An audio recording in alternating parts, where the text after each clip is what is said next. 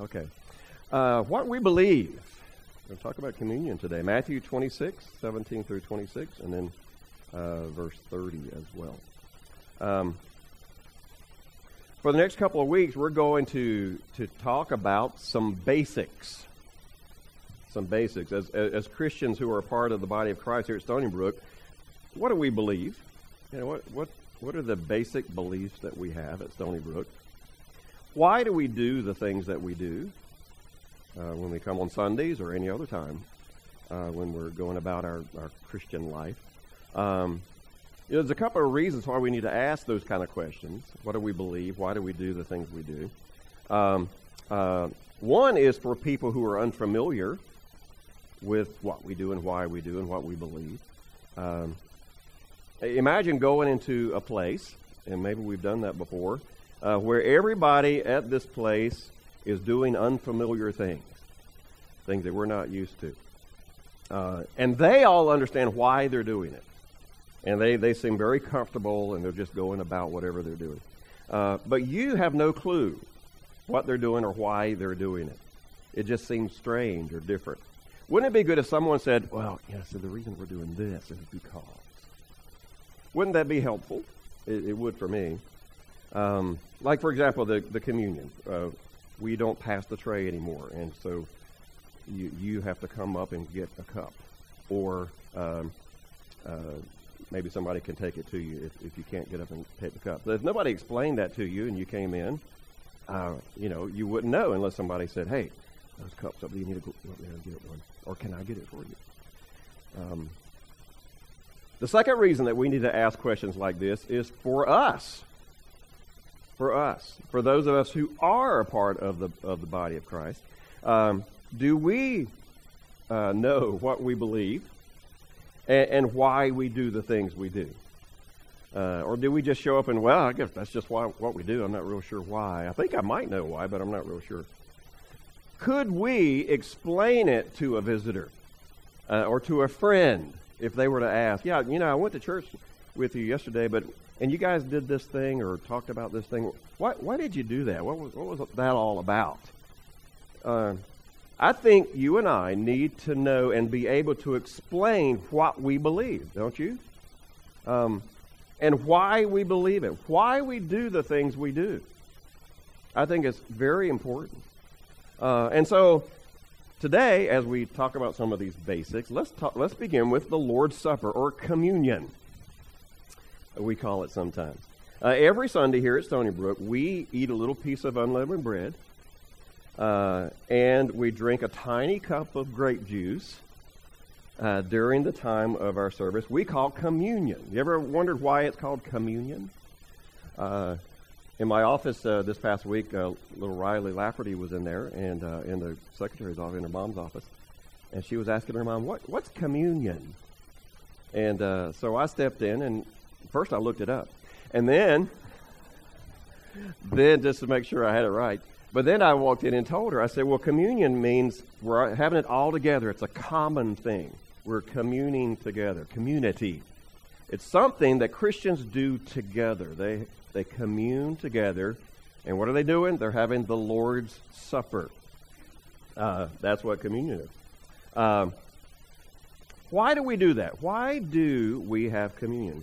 Why do we do it every Sunday here at Stony Brook? Could you explain that to someone?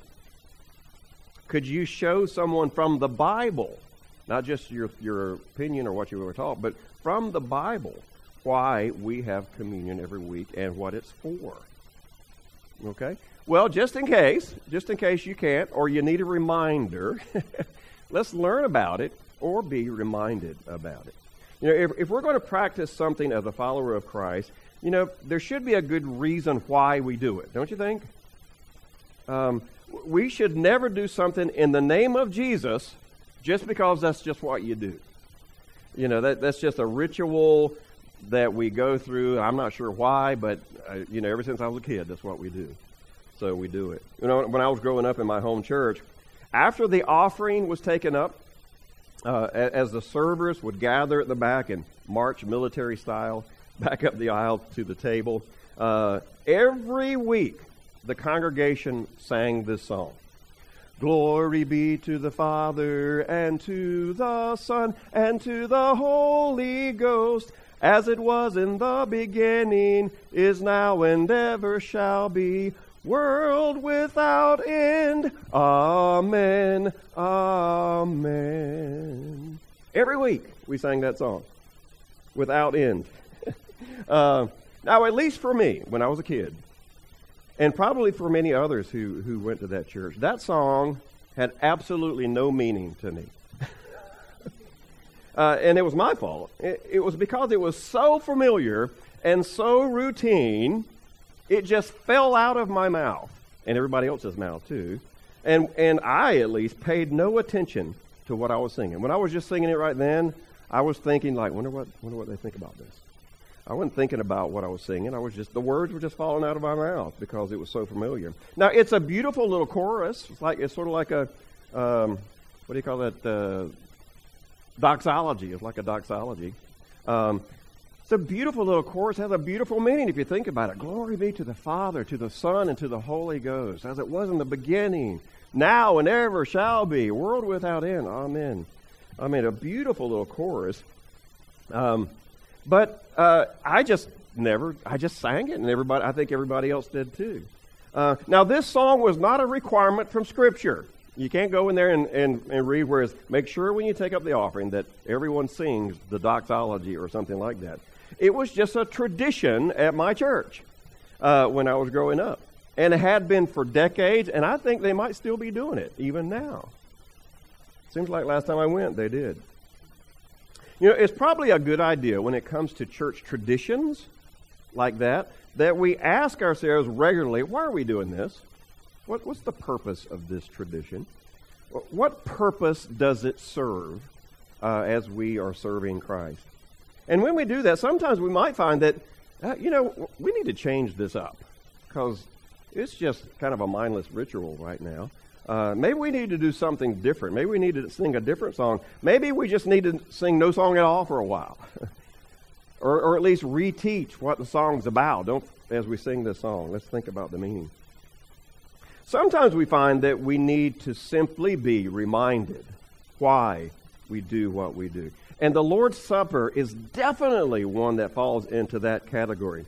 Jesus directed us to eat and to drink the cup, drink from the cup, eat the bread and drink from the cup. And so unlike a song that's just a tradition, we can't just simply stop doing the Lord's Supper because it's become routine. No more than we could just stop baptizing people when they accept Christ because it's messy and inconvenient. Just like anything else that we do that's important, but also can become ritualistic, we must regularly remind ourselves of why we do it. Why we do it. So here at Stony Brook, one of the things that we try to do when it comes to what we do and what we believe is we observe what those very first Christians did in the New Testament. That's basically how we figure things out. All right, what do we do here at Stony Brook as a Christian? Let's go to the New Testament and see what those very first Christians did. What did they do and why did they do it? What did they believe and why did they believe it, those very first Christians in the New Testament? Because we figure if we do it like those first Christians, rather than some preacher from the 18th century or some guy that just declared themselves to be an apostle in the 12th century or something like that, if we go back to those very first Christians, we figure, the ones that were taught by Jesus himself, those Christians who actually got lessons from Peter and Paul and James, if we do it like they did it, you know what? There's a good chance we're doing it right. We're believing it right if we do it like they did it. And if we do that, we will not only be more in line with God's will, but you know what? Any church that does that, any church, if we're all doing that, this church and that church and that church, we're all saying, hey, let's do it like those first Christians, we're going to come close to the unity that Christ prayed for among his followers. And for unity to be a reality among God's people, we've all got to be on the same page, right? We got to be on the same page. And that page cannot be some denominational page that was created in the 10th century or 20 years ago or whenever. It can't come from our own opinion page. Well, what I think that it should be this way. No, it's got to come from the pages of God's Word. That's what can unify us. God's Word. Let's do it like they did it back when the apostles were teaching them. Let's seek to pattern this congregation after the church of the New Testament. And so that's our goal here at Stony Brook. That's what we shoot for when it comes to trying to be the best church that we can be. What does the New Testament say about the Lord's Supper? Where did it come from? Why did they have the Lord's Supper in the first century among those first Christians? And how did they do it? Well, let's read where the passage that shows us where it all started. And it was at the Last Supper. You know, we've seen the picture of the Last Supper with all the apostles sitting around the table or reclining around the table. Let's read about it. Matthew 26, 17 through 29. And this is basically that whole story leading up to Jesus giving us the Lord's Supper. On the first day of the week of the festival of unleavened bread, the disciples came to Jesus and asked, "Where do you want us to make preparations to eat the Passover?" It was time for the Jewish Passover. He replied, "Go into the city to a certain man and tell him, 'The teacher says, my appointed time is near. I'm going to celebrate the Passover with my disciples at your house.'" So the disciples did as Jesus had directed them and prepared the Passover. When evening came, Jesus was reclining at the table with the 12. And while they were eating, he said, "Truly I tell you, one of you will betray me." They were very sad and began to say to him one after another, "Surely you don't mean me, Lord." Jesus replied, "The one who has dipped his hand into the bowl with me will betray me. The Son of Man will go just as it is written about him. But woe to that man who betrays the Son of Man. It would be better for him if he had not been born." Then Judas, the one who would betray him, said, "Surely you don't mean me, Rabbi." Jesus answered, "You have said so." While they were eating, Jesus took bread, and when he had given thanks, he broke it and gave it to his disciples, saying, "Take and eat. This is my body." Then he took a cup, and when he had given thanks, he gave it to them, saying, "Drink from it, all of you. This is my blood of the covenant, which is poured out for many for the forgiveness of sin. I tell you, I will not drink from this fruit of the vine from now on until that day when I drink it anew with you in my Father's kingdom." Jesus, during the Jewish festival of Passover, which was an annual feast that the Jewish people had, it was a meal, a very symbolic meal. Sometimes it's called a Seder feast. We had one of those many years ago, a couple of times. Some of you might remember. But it was during that feast, that Jewish spiritual feast, that Jesus introduced a new feast, a Christian feast. A feast for those who would follow him. We call it the Lord's Supper. Bread was given.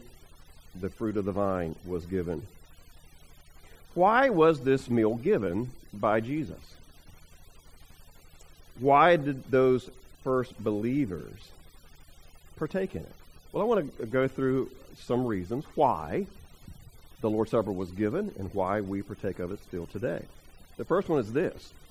The Lord's Supper is an act of obedience. It's an act of obedience. Now, in 1 Corinthians, the Apostle Paul, as he was teaching the church in Corinth, they were having trouble with the Lord's Supper. They weren't partaking of it correctly. And so he needed to teach a lesson to them about it. And so he did. And so we read about that lesson in 1 Corinthians chapter 11, 23 and 24, where the Apostle Paul is basically going to recount what happened at the Last Supper. Okay? So here's the lesson that he taught, 23 and 24. For I received from the Lord what I also passed on to you. The Lord Jesus, on the night he was betrayed, took bread, and when he had given thanks, he broke it and said, "This is my body, which is for you. Do this in remembrance of me."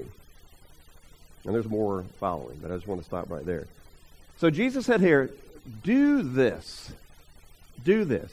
He didn't say, if you think about it, and if you got some time, and if you're not doing anything else, take a few minutes every now and then to take this meal, to eat this meal. No, he said, do this. It's a command from Jesus. Jesus said we should do it. But when? When should we do it? How often should we have this meal? Well, most churches, most of the Christian faith, in one way or another, do participate in the Lord's Supper. Sometimes they call it the Eucharist, the Lord's Supper, communion. But most churches of the Christian faith do it in some form or another.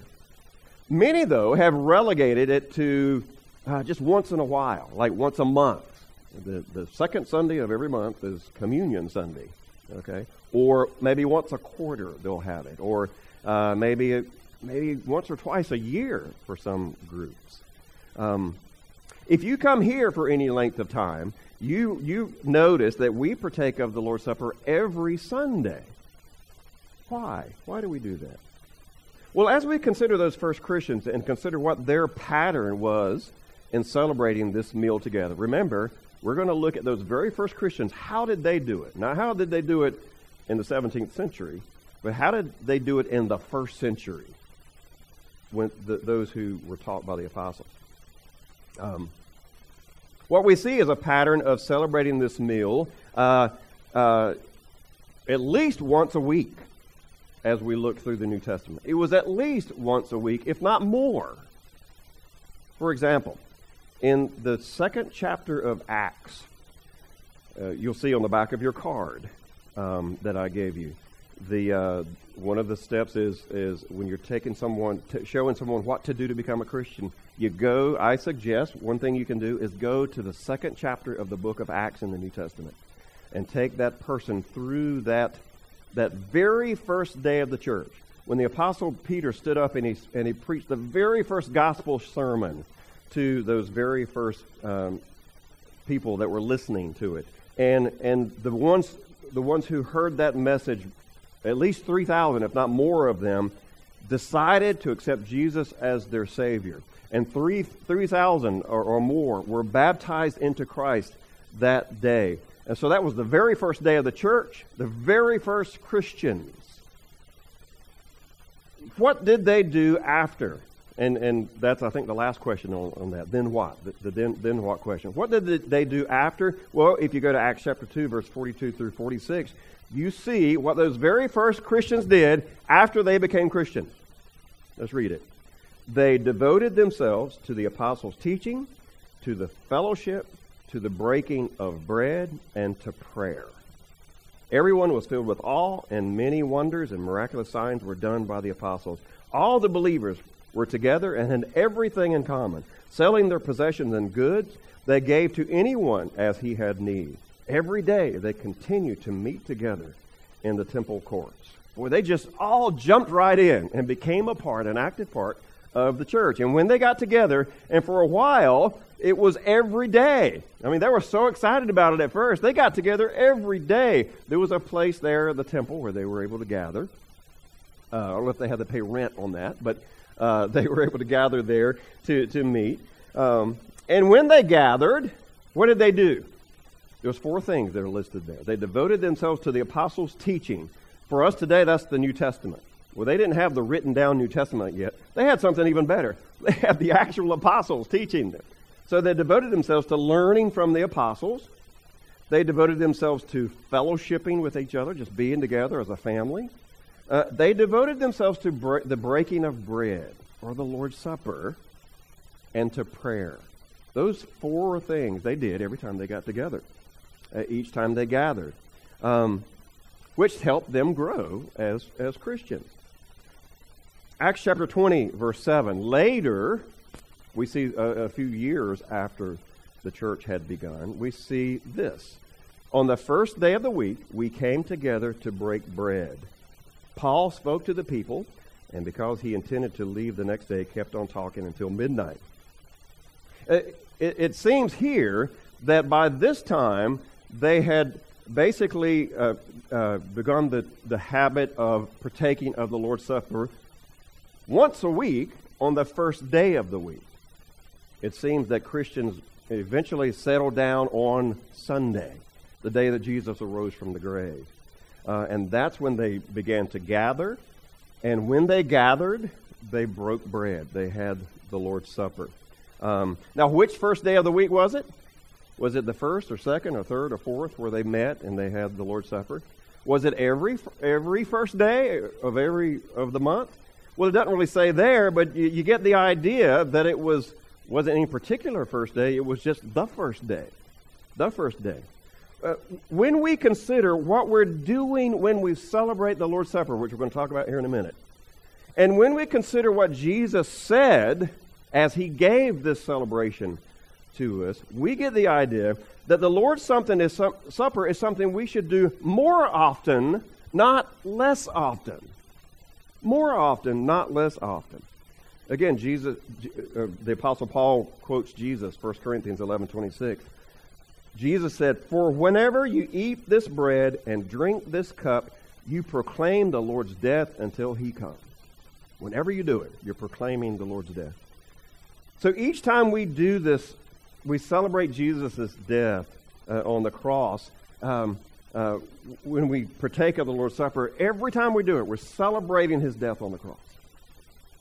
And it seems that those first Christians understood that this should be done often. Often. At first it was every day, and then it was at least once a week. And then when we look at early church history, the years just after the Bible period, the late 1st century, 2nd century, 3rd century, we see that the Christians had settled in on Sundays every week. They would have the Lord's Supper. So because of the importance of what we're celebrating during the Lord's Supper, because Jesus commanded it, and because those first Christians celebrated the Lord's Supper often, we celebrate it often as well here at Stony Brook. And so what I want to do briefly now is consider why. It was a command, but why did Jesus command this celebration for you and me? First one is this. The Lord's Supper is an act of remembrance. We've sort of already talked about that, but let's talk about it a little bit more. Again, the Apostle Paul, as he's recounting what happened on the Last Supper, 1 Corinthians 11:24 and 25. And when he had given thanks, when Jesus had given thanks, he broke the bread and said, "This is my body, which is for you. Do this in remembrance of me." In the same way, after supper, he took the cup, saying, "This cup is the new covenant in my blood. Do this whenever you drink it in remembrance of me." In our nation's capital, if you've ever been to Washington, you've seen all the monuments. I've been there a few times in my life. We go and we see the Washington Monument that reaches up high, surrounded by all the American flags. It's a beautiful sight, helping us remember George Washington, our first president. And just very near there, we see another monument with a great big statue of Abraham Lincoln just sitting there in that memorial. And we are reminded of Abraham Lincoln. A few miles away in Virginia, we see the Tomb of the Unknown Soldier. And there, as we see that Army soldier marching back and forth with his rifle, guarding it, we are reminded of those soldiers who gave their life, but we don't have any idea who they were. They're unknown, but we want to honor them. In Washington, we use those monuments to help us remember those who served our country as leaders and those who gave their very lives for our country. We humans tend to forget things, don't we? I don't, but a lot of you guys do. No, I'm the worst. I'm the worst at forgetting. You know that. I've wondered if before the fall, like before Adam and Eve ate the apple or the fruit, whatever it was, would people forget things if we'd never sinned in the garden? Would we just remember everything? Which that might not have been good, but we forget. All of us forget. Some of us more than others. God created us, and He knows we forget. He knows that's part of being a human being. So how clever He was to give us a memorial to help us to never forget the sacrifice of Jesus. How clever He was.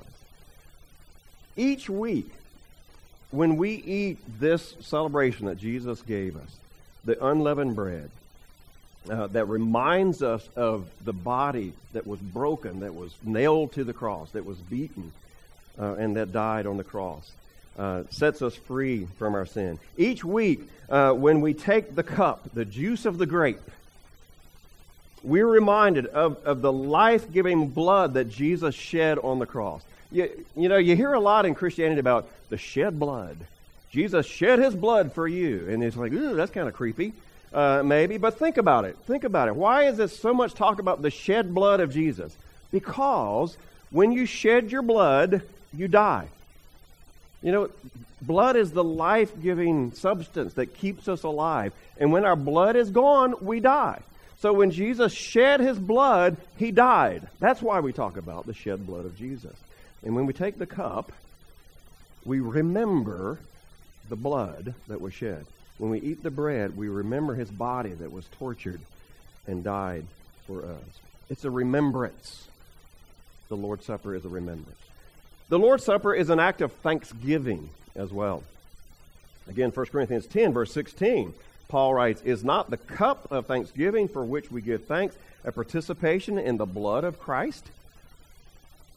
And is not the bread that we break our participation in the body of Christ?" Paul calls this celebration a time to give thanks. That makes sense, doesn't he? That goes without saying. Hey, Jesus, thank you as I partake of the bread and of the cup. Thank you for what you did. As we remember what Jesus did for us, we give thanks for Him. When we sit down for a Thanksgiving meal, what's the first thing we all do? Let's bow our heads and give thanks for your abundance, the food, and for family. I think people that aren't even Christians are very religious. Often still have, if they ever have blessing, they'll have it on Thanksgiving, right? Because we want to offer thanks to God. How much more every week when we sit down or gather around this meal each week, should we give thanks for the forgiveness of our sins, the hope of eternal life, because of what Jesus did for us on the cross. So the Lord's Supper is an act of thanksgiving. The Lord's Supper is an act of proclamation. Proclamation. Again, Paul, 1 Corinthians 11:26, "For whenever you eat this bread and drink this cup, you proclaim the Lord's death until He comes." You proclaim the Lord's death until He comes. There are many ways that we can proclaim the Lord's death for us. We can tell people about it with our mouths. That's what we're hoping to do with our intentional relationships. We can show them by the life choices we make, the lifestyles we choose. As we seek to live Christ-like lives and people come to know us as a Christian, as a follower of Jesus, we are proclaiming His death through our lives. That's one of the best ways to proclaim His death. And a beautiful way that we can proclaim, to tell others about Jesus' death, is by putting on our calendar every week, either literally or in our minds, Sunday, I'm going to be around the Lord's table. Sunday, I'm going to participate in the Lord's Supper.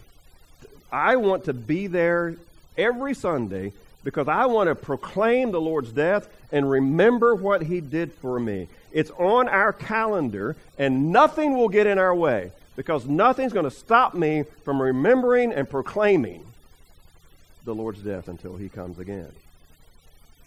This morning as we gather together, we're doing so much more than just checking off the block. Well, I did that. Did communion.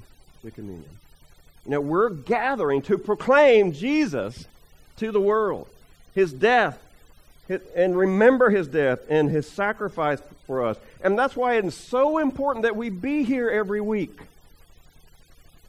Let me ask you, when you stay home from church, for whatever reason, do you take a moment and stop and think about Jesus' death? Do you take a moment and proclaim, well, I couldn't go to church today, but let me take a moment to remember. I wonder if we do. I imagine sometimes we don't even think about it. But if we're here, we better think about it. We'll talk about that in just a minute.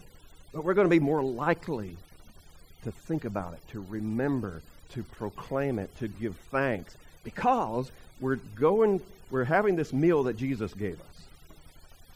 If for no other reason, I don't want to go hear Mark preach again. Okay, well, don't come for that reason.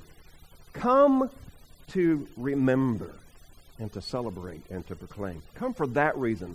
If no other reason, make that something you do every Sunday. We need to remember. We need to give thanks. We need to proclaim. Jesus gave his life. It's an act of proclamation. And lastly, the Lord's Supper is an act of examination. Again, Paul, 1 Corinthians 11, 27 and 29. He says, therefore, now he's talking to the Corinthians and to you and me, whoever eats the bread and drinks the cup of the Lord in an unworthy manner. Now, the Corinthians were really being bad during the Lord's Supper. They were doing some things like all the rich people sat over here, and apparently you brought your own. We didn't order Welch's grape juice and have it for everybody. You brought your own emblems or whatever, and the rich people sat over here, and they didn't even share their food with the poor people. And it was all about, and they even got drunk during the Lord's Supper. And Paul's like, you guys got to get it right. And so he's trying to help them understand the correct way to participate and to eat this meal. Whoever eats the bread or drinks the cup of the Lord in an unworthy manner will be guilty of sinning against the body and the blood of the Lord. A man ought to examine himself before he eats the bread and drinks the cup.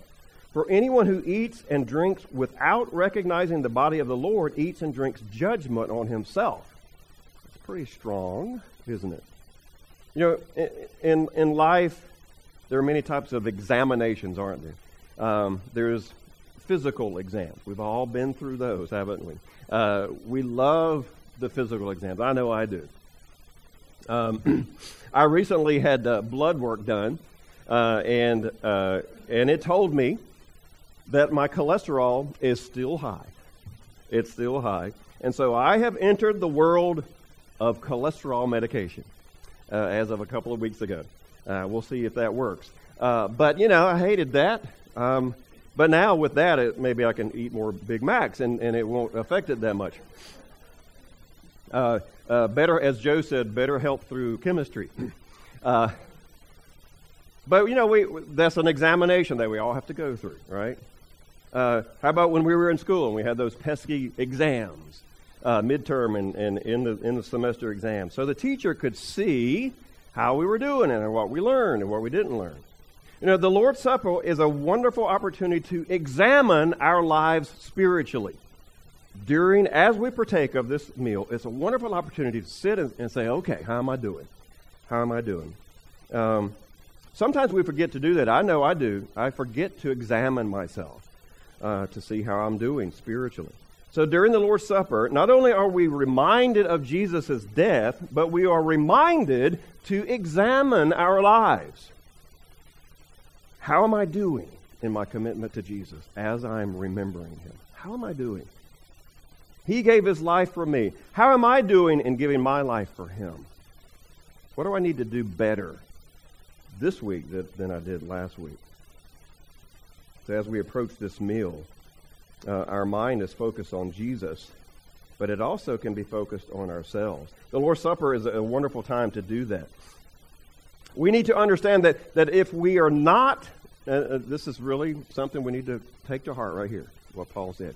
if we are not focused on Jesus during the Lord's Supper, if our mind is a million other places and not focused on what we're doing as we partake of the Lord's Supper, that's sinning. It's a sin to do that, to partake of this meal and not think about Jesus. So we need to get our minds in the right place and get prepared to think about Jesus, what he did for us, and what we need to do for him. This is something we need to understand as well. There's a misconception out there, and I've heard people say it before, I'm not going to partake of the Lord's Supper today because I wasn't very good this past week. And so I'm not worthy to partake of the Lord's Supper this week. You know what? If that's the test, if we were worthy this past week to partake of the Lord's Supper, then we might as well just cancel it and never have it again. Because none of us are worthy. No matter what we've done, more or less, none of us are worthy to take the Lord's Supper. And we don't have to be worthy to take it. We've just got to have our mind in the right place. If we've sinned this past week, and all of us have, that's when we especially need to partake of the Lord's Supper. To get our mind focused on Jesus, to examine our lives, to see, okay, this is where I fell short this past week. Okay, I'm going to recommit myself and do better this week. Man, that's the perfect time to do that, during the Lord's Supper. So don't deprive yourself of this wonderful opportunity to repent and recommit your life to Jesus. The sin that Paul was talking about was not being focused on Jesus at the time you're taking it. Not the fact that you sinned this past week, because we've all done that. Okay, that's our lesson today on the Lord's Supper. And so, we are going to partake of the Lord's Supper right now. Now, up on the screen, just keep that up there, Robin. Let's go through, be familiar with that list, and we're going to obey, we're going to remember, we're going to give thanks, we're going to proclaim, we're going to examine. At this time, Steve's going to pray, and we'll partake.